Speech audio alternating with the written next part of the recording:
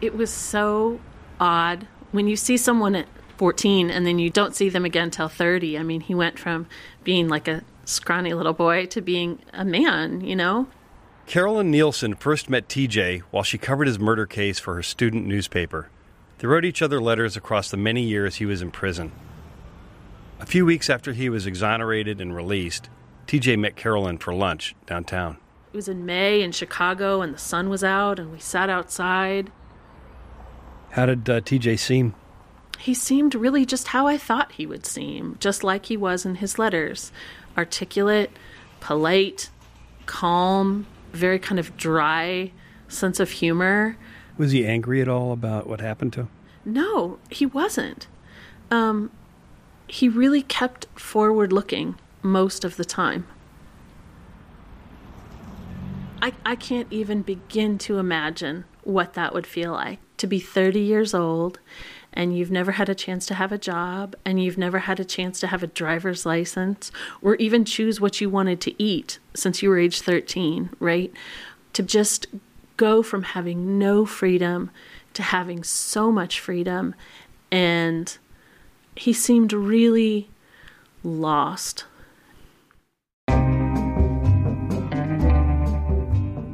TJ was in state custody from February 1993 to May of 2009. 16 years, 2 months, and 27 days.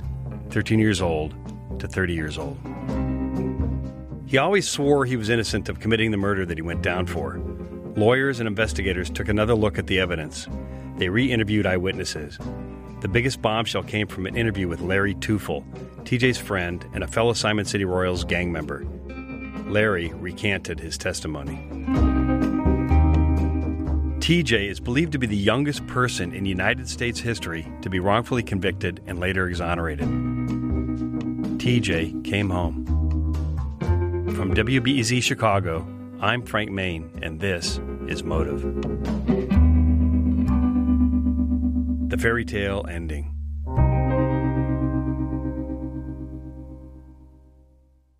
One day, TJ's mom, Vicky, got a voicemail. Inmate Thaddeus Jimenez, number K51114, has been released from the custody of Illinois Department of Correction. I've heard so many stories, before. Oh, he'll be coming, blah, blah, blah. And you get up here and then all of a sudden... Poof. But this wasn't one of those false alarms. He's come home tonight. And I kept calling back to make sure it was true. Steve Drizzen was the director of Northwestern University's Center on Wrongful Convictions. It was the culmination of 3.5 years of incredibly hard work. We approached Drizzen and other lawyers who worked to get TJ out of prison, but since TJ hasn't agreed to an interview with us, they also declined our request to talk. Here's Drizzen speaking in a short video that Northwestern produced. Walking TJ out of prison was probably the highlight of my legal career. That day, the day of TJ's release, Friday, May 1st, 2009, was a day of genuine, deep euphoria for everyone involved. Got a bag of clothes for him since the clothes he was wearing when he was 13 years old probably don't fit anymore. TJ's attorneys drove 200 miles west of Chicago to Galesburg, Illinois. TJ was at a prison called the Hill Correctional Center. It was at least the 7th prison that he was housed at. And we're hoping that he's just ready to come out. He's got his stuff packed up. We hope that we'll walk him out in a few minutes. We're just anxious to get him home. The sun is setting when TJ walks out. He's wearing a white hoodie and smiling. Long time, This feels unreal, man. So many remarkable moments that day. Stuart Channon was another lawyer who worked hard on TJ's case. I put my arms around him and give him a hug for the first time. I couldn't even believe that he was standing there. Yeah, you are just clean. It's gone. You're a fresh slate. Steve Drizzen again. We then took TJ out to dinner at a steak restaurant. At the restaurant, one of TJ's lawyers showed him how to operate a cell phone. TJ called his family. To prove that he was actually out of prison, TJ picked up a fork and tapped it on his wine glass. In prison, you get plastic forks, no metal or glass. And he goes, I'm having a glass of wine. And I just couldn't believe it. We then drove to his mother's home. By the time we got there, it was after midnight. And then when he came, they pulled in front of the wrong house. And I ran out the house because I seen everybody getting out this SUV. I threw my slippers down and I just ran. Oh my God! Oh my God! Oh my God! I can't believe it. Oh my God! I'm home now. And when he finally lay down, I kept going in there touching him. Mom, what's wrong with you? You know, his feet and stuff. I said, I just want to make sure this is not a dream. Yeah, my baby. While TJ was locked up, Vicky went through open heart surgery. TJ said, quote, "My mom fought to survive so that she could be here when I was released." Hello and welcome to Outlook from the BBC World Service. On today's programme, the boy from Chicago who's just been released after 16 years in jail. In a moment, we'll talk to his mum. Plus, TJ's release became an international news story. Initially, he was kept out of the media glare so he could focus on rebuilding his life. Vicky went on the BBC to talk about her son coming home. What did it feel like? It was overwhelming. It's unbelievable when you wait for something so long and when it really comes to... I thought my heart was going to come out of my chest. And how is TJ now? What has happened in that week since he was released from prison? Too much. A lot of family and friends. A lot. You've been inundated with people coming to see him, have you? Yep, from California, Oregon, Florida, Tennessee. Just a lot of family. It's been like one party since he's been out. Victoria, how do you think he will get back into living in the normal world?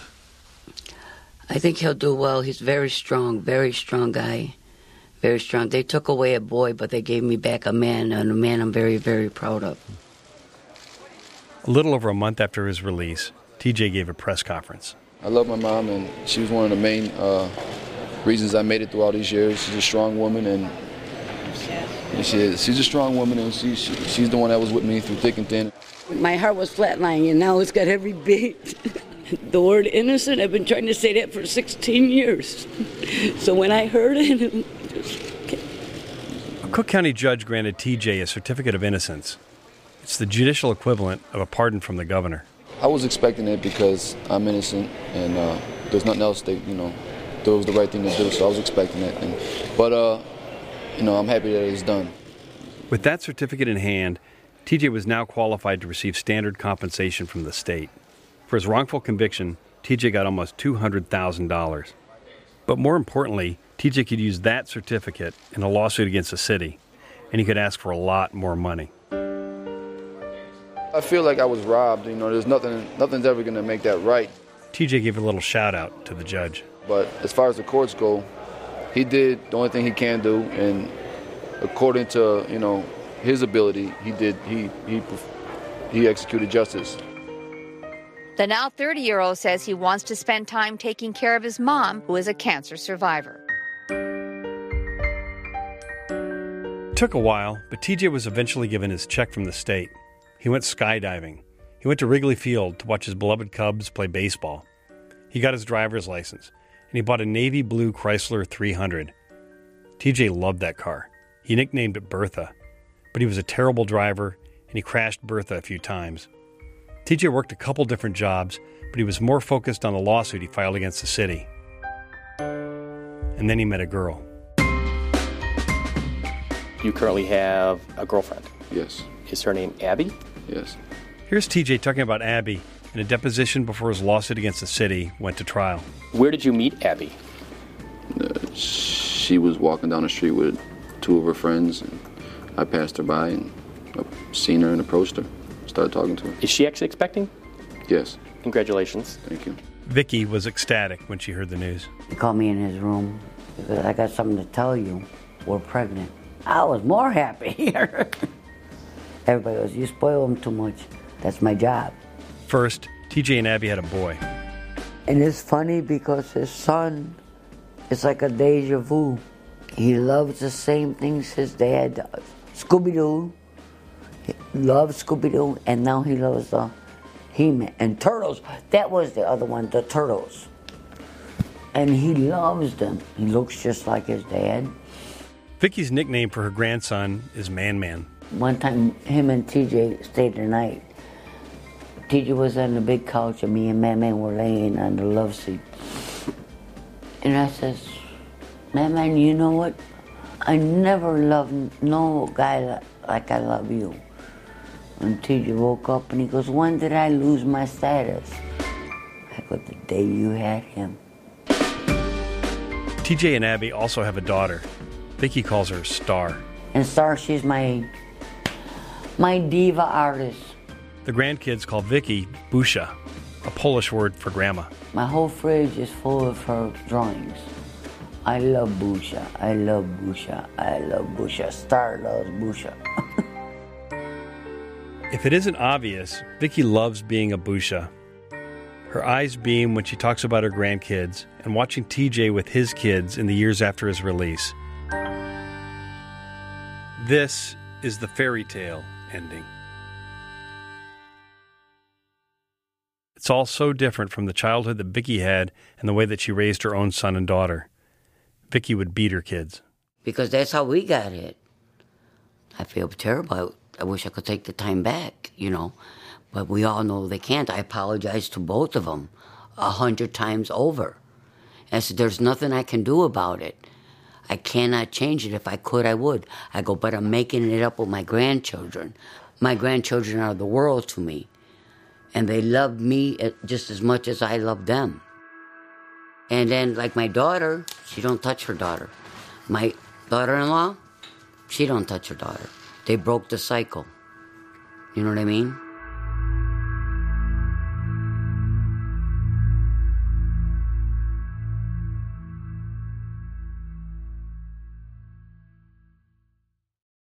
Sometimes you just need a quick overview of the news. Meantime, it was chaos today at the Chicago City Council. A Chicago cop with a controversial past is running for judge. Other times, you're looking for a deeper understanding of what's going on in the city. Wow, no one has asked me that question. The Rundown podcast has all of that, and it's Chicago-based, so you know what's up in your neighborhood and across town. Listen to The Rundown wherever you get your podcasts or at wbez.org/rundown. So TJ sounds like he's doing great on the outside. He's a family man with 2 kids, and he's renting a big house in a Chicago suburb. But cracks are starting to form in his domestic life. I got a picture of TJ polishing his daughter's toenails. That's the father I wanted for my grandchildren. But then after he started with the banging again, he would buy them anything in the world they wanted. But that's not what they wanted. If he bought Man the helicopter, Man wanted him to play the helicopter with him, not just buy it and say, here. In 2012, the big money came. TJ is awarded $25 million from his lawsuit against the city of Chicago. TJ breaks up with Abby. He starts dating other women. Vicky started to worry that TJ was getting back into the gang life. TJ began wearing black and blue all the time. She said, I know what those colors are. Black and blue are the gang colors of the Simon City Royals. Then everything spirals out of control. Think back to episode 1. Hey, y'all know who this is, nigga. It's Batman, nigga. Diversity and Lammy, all Marty, Simon City Road, nigga. We folk on the hustle. Remember, TJ buys a fleet of luxury cars and shares them with young gang members. He would literally take 10 guys to the auction and buy them a Porsche and buy them a Range Rover. And we talking about 15-year-olds. He makes videos threatening the police and other gangs. And the police, of course, in the subway, really oblivious that we're right here, snoozing like a motherfucker. Y'all niggas acting right up on them, y'all talking that shit. And then, in May of 2015, TJ lost his freedom again. Why should I blast you right now? In that $90,000 Mercedes, TJ drives up to a man and shoots him in the legs. That's my brother, man. I ain't got nothing against you, man. Why would you do that? Shut up, bitch. Shut up, bitch.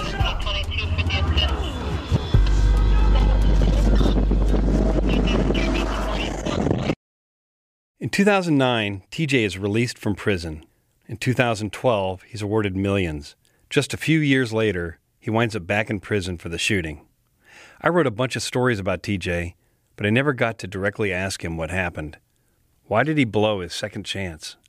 I sent TJ a lot of letters, but he never wrote back. Then, in the fall of 2018, I got an email.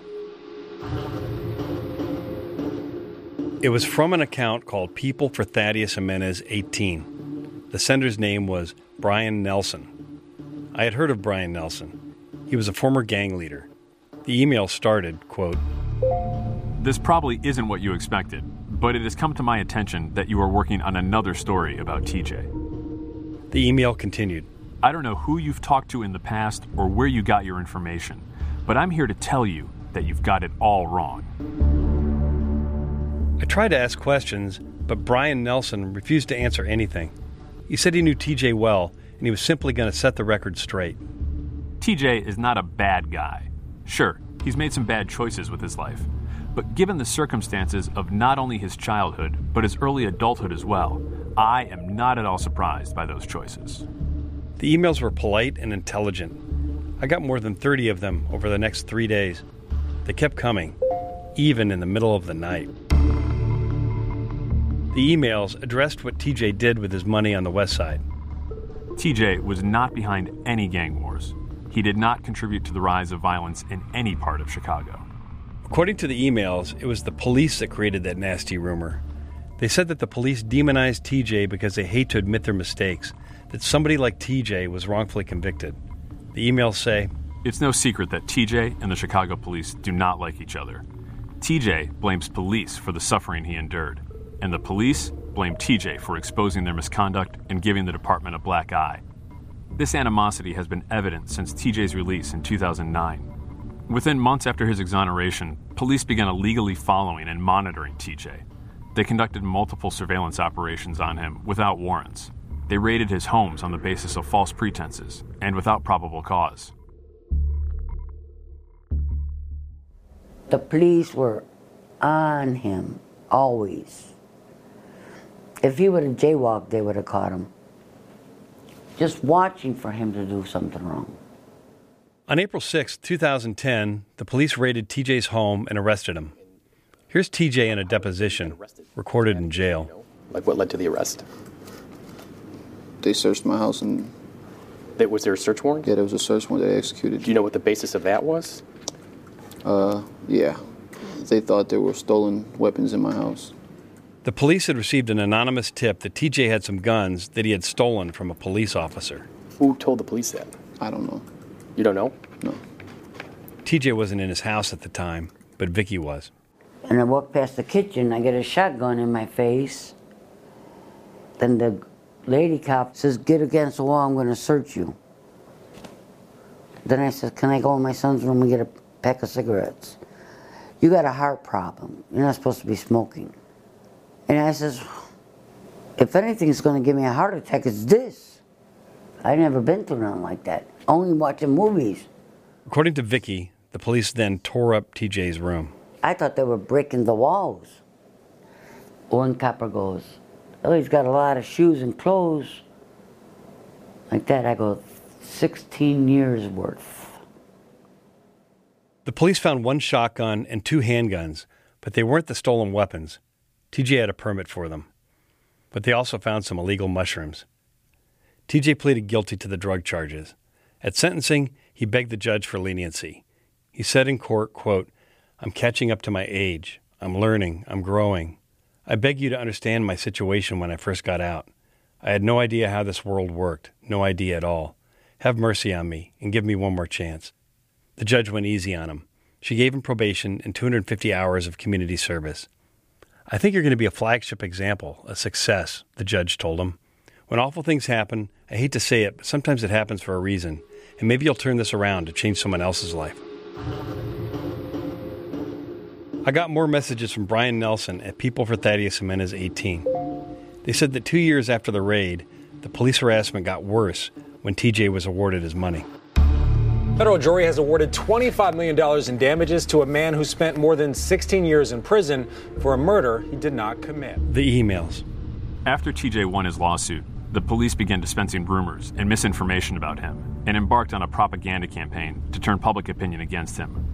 Rumors like paying guys to join the Royals and igniting gang wars for fun. And it seems to have worked, because the media ate it up, then fed it to the rest of the world.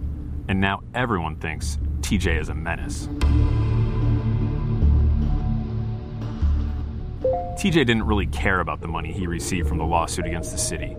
You wrote that he used it for evil, but that can't be farther from the truth.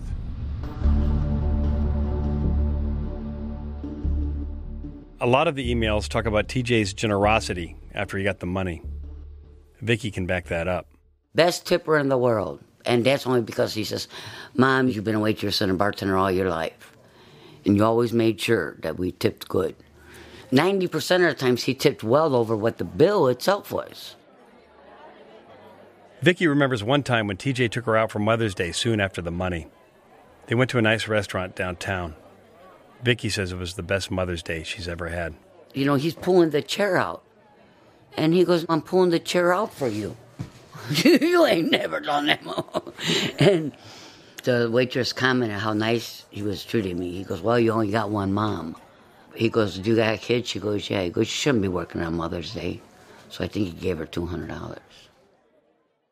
The email said TJ helped his family, his friends, and even strangers. He covered medical bills and college tuitions.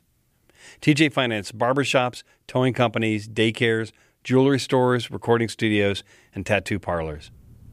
The emails made TJ sound like a saint. Every week, he made it a point to help the homeless. On these days, he would go to his bank on LaSalle Street, the Northern Trust, and withdraw large sums of cash. Then, he'd drive through the most impoverished areas of Chicago and hand out $100 bills. I told Vicky about the emails. TJ, with his money, he would go to Northern Trust Bank, get money out, and drive around and give it to homeless people. That's the truth. $100 to every homeless person he's seen. He read underneath the viaduct. And you know how they sleep in their little tents or blankets? He'd give every one of them $100. TJ withdrew tens of thousands of dollars from ATMs. People began to worry about him. He was spending a lot. He was also disappearing for long periods of time. Vicky'd call him. Where you at? Where you at? He goes, Mom, I'm not a kid. I go, are you by the Royals? He goes, no. And I'd say, swear on my grave. And then he goes, I swear on your grave, Ma, I'm not by the Royals. He swore, so I took his word.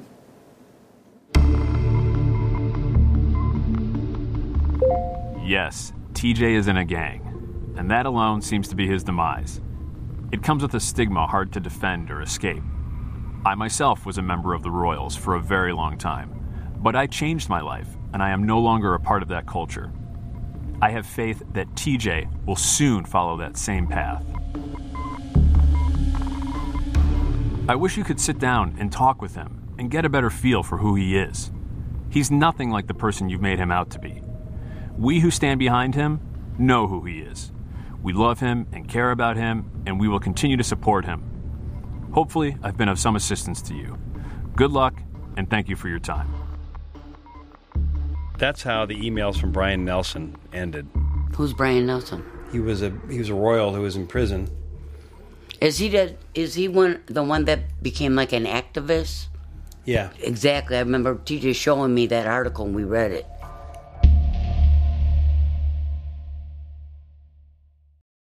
Nelson was a leader of the Simon City Royals when he was in prison, doing 28 years for murder. I looked up where Nelson was nowadays. He was working at a nonprofit legal center, helping ex-offenders like himself. So I went to talk to him, and I handed him the emails. What a fucking idiot. So you didn't write that? No. And I would never send anybody an email discussing gang business. It's just something I wouldn't do. Brian Nelson does have an opinion on who actually did write me these emails. He says he's 100% certain that it was TJ. He told somebody what to type up and send it to you. Why use your name, though? Who else does he know from the prison system that has a respectable name up here? And in prison, you were a leader of the Royals, so I would look at this as, here's a legitimate guy who should know. Yep. Right? Yep. He's looking for your approval. I can't prove it, but I also think these emails are from TJ. Just listen to this one. Talk to the people who really know TJ, not the police who have their own agenda and their own motives for tailoring TJ into a monster. Not the media who only know what they've been told by those that want to hurt him. And not even his mother, who has a chip on her shoulder because TJ stopped talking to her and giving her money after an incident that involved her getting drunk. Now, I know that TJ and Vicky have had a rocky relationship since he started going back with the Royals. But who else would know that? Brian? No. So say these emails are from TJ. Well then, here's our window into how he really feels. Listen to this one. He was thrown in jail when he was just 13 years old for something he did not do and left to rot in there for 16 long years. After that kind of experience, did anyone really expect him to get out and not have problems living in a normal world as a normal person? Is a ton of cash and an apology from the state supposed to magically erase the memories of his traumatic endeavor and the damage it did to his psyche? I've been where he's been. I know what he went through.